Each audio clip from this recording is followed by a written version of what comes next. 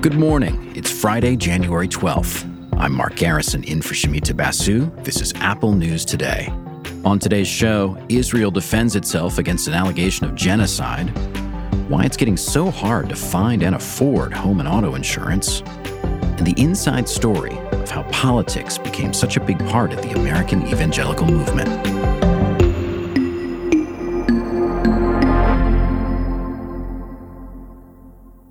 But first, a U.S.-led military coalition has launched a large-scale series of attacks inside Yemen, a major expansion of the Middle East battlefield as war rages in Gaza. The airstrikes were targeting Houthi militants backed by Iran. For months, the Houthis have been attacking commercial ships in the region, disrupting global trade. Recently, U.S. and allied forces increased their naval presence in the region to try to secure the shipping lanes. They've fired on Houthi attackers at sea, but now the U.S. is taking the fight to their bases in Yemen with a series of attacks on dozens of targets. They hit Houthi air defenses, radar, and missile and drone launching sites. Houthi leaders say that at least 5 people were killed there, and the U.S. and its allies will, quote, pay a heavy price for the attacks. President Biden says the strikes were needed because of the danger Houthi attacks at sea pose to civilian and military ships and international trade. The waters off the coast of Yemen lead to the Suez Canal, which is vital to moving goods and fuel around the world. Retired U.S. Air Force Colonel Cedric Leighton told CNN that such a large attack could provoke a major new response from the Houthi rebels. What can happen here is that the Houthis are going to respond first to the U.S. ships and British ships in the Red Sea. Then they could possibly target installations in Saudi Arabia. That could very much inflame tensions throughout the southern Arabian Peninsula at this particular point. Recent U.S. diplomatic efforts have focused on preventing the war in Gaza from sparking broader regional conflicts. Pentagon correspondent Tom Bowman was on NPR reporting on the many places where violence is spreading. The administration is saying this is not a widening of the war, but let's face it, even before the U.S. strikes in Yemen tonight, we were seeing the regional conflict expanding. Iranian-backed militias have continued attacks on U.S. forces in Syria and Iraq, with the Pentagon logging, get this, 120 attacks since October. And a recent assault in Erbil, Iraq, left 3 service members wounded, 1 critically injured with a head wound from shrapnel. And after its attack on Gaza, Israel has exchanged fire with Iranian-backed Hezbollah fighters in Lebanon, and more recently, of course, killed a senior Hamas official in Beirut. The United States, for its part, also killed a senior Iranian-affiliated militia leader in Baghdad, who the U.S. says was behind these attacks on U.S. forces in the country. Another question is how the Houthis' ally, Iran, will respond. It's already shown a willingness to be more aggressive.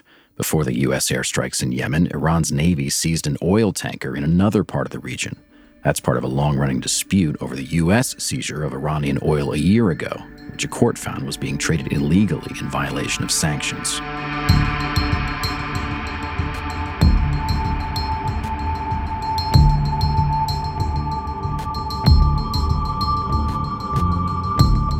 Now let's take a brief look at some other stories in the news. Today, Israel is responding to South Africa's genocide claim against the country at the International Court of Justice. Tal Becker, legal advisor for Israel's Ministry of Foreign Affairs, said that South Africa's allegations were wrong. The applicant has regrettably put before the court a profoundly distorted factual and legal picture.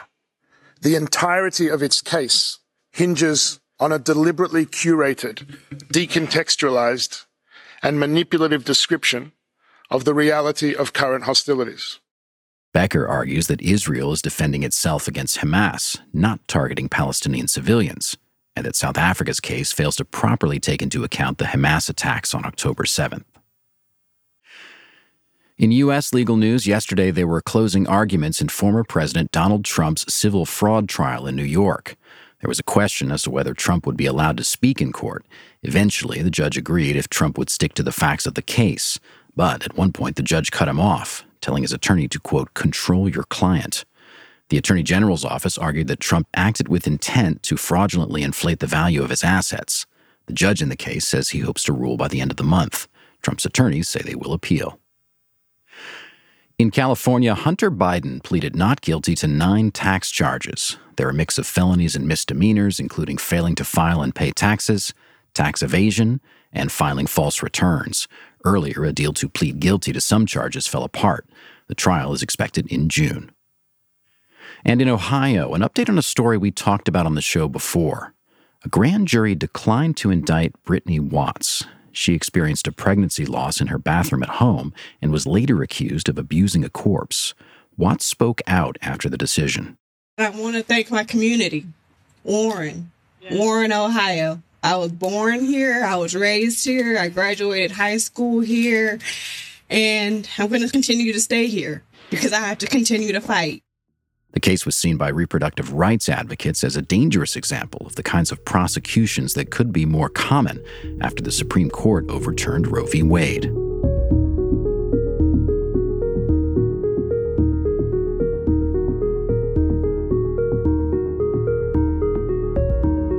Communities across the United States caught in this week's severe weather, including tornadoes and flooding, are now working to recover from significant damage. In Alabama, Crystal Pendleton stood in front of her father's home and told the local ABC station about seeing how a tornado destroyed it.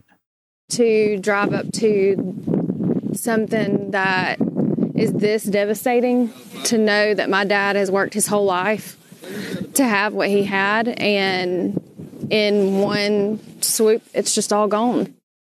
Climate change is making severe weather more common and more destructive. People fortunate enough to have insurance can get money to rebuild, but coverage is harder to come by these days. Insurance companies have had tens of billions in net underwriting losses after so many disasters, so they're raising premiums, making it harder for families to get coverage, and in some cases, they're not offering insurance. The Wall Street Journal reports on how both home and auto insurance payments are straining people's budgets. In some states, insurance companies have increased their rates by more than 20%. And some homeowners are finding that their insurance companies are choosing not to renew policies, leaving them scrambling for coverage, like thousands of people living in parts of North Carolina that are prone to hurricanes. The company Nationwide Mutual said it won't renew home insurance policies for them anymore. If an insurance company isn't sure how risky something will be, it either charges higher premiums or refuses to cover it. A recent industry analysis says climate change and the increasingly extreme weather will make it harder for insurance companies to predict future risk. That could mean more companies stop providing insurance in some places. As the CEO of Allstate puts it, there will be insurance deserts.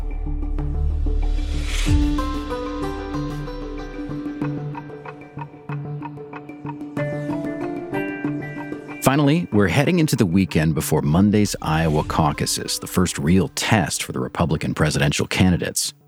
One bloc that's likely to play a consequential role in Iowa and throughout the campaign is evangelical voters.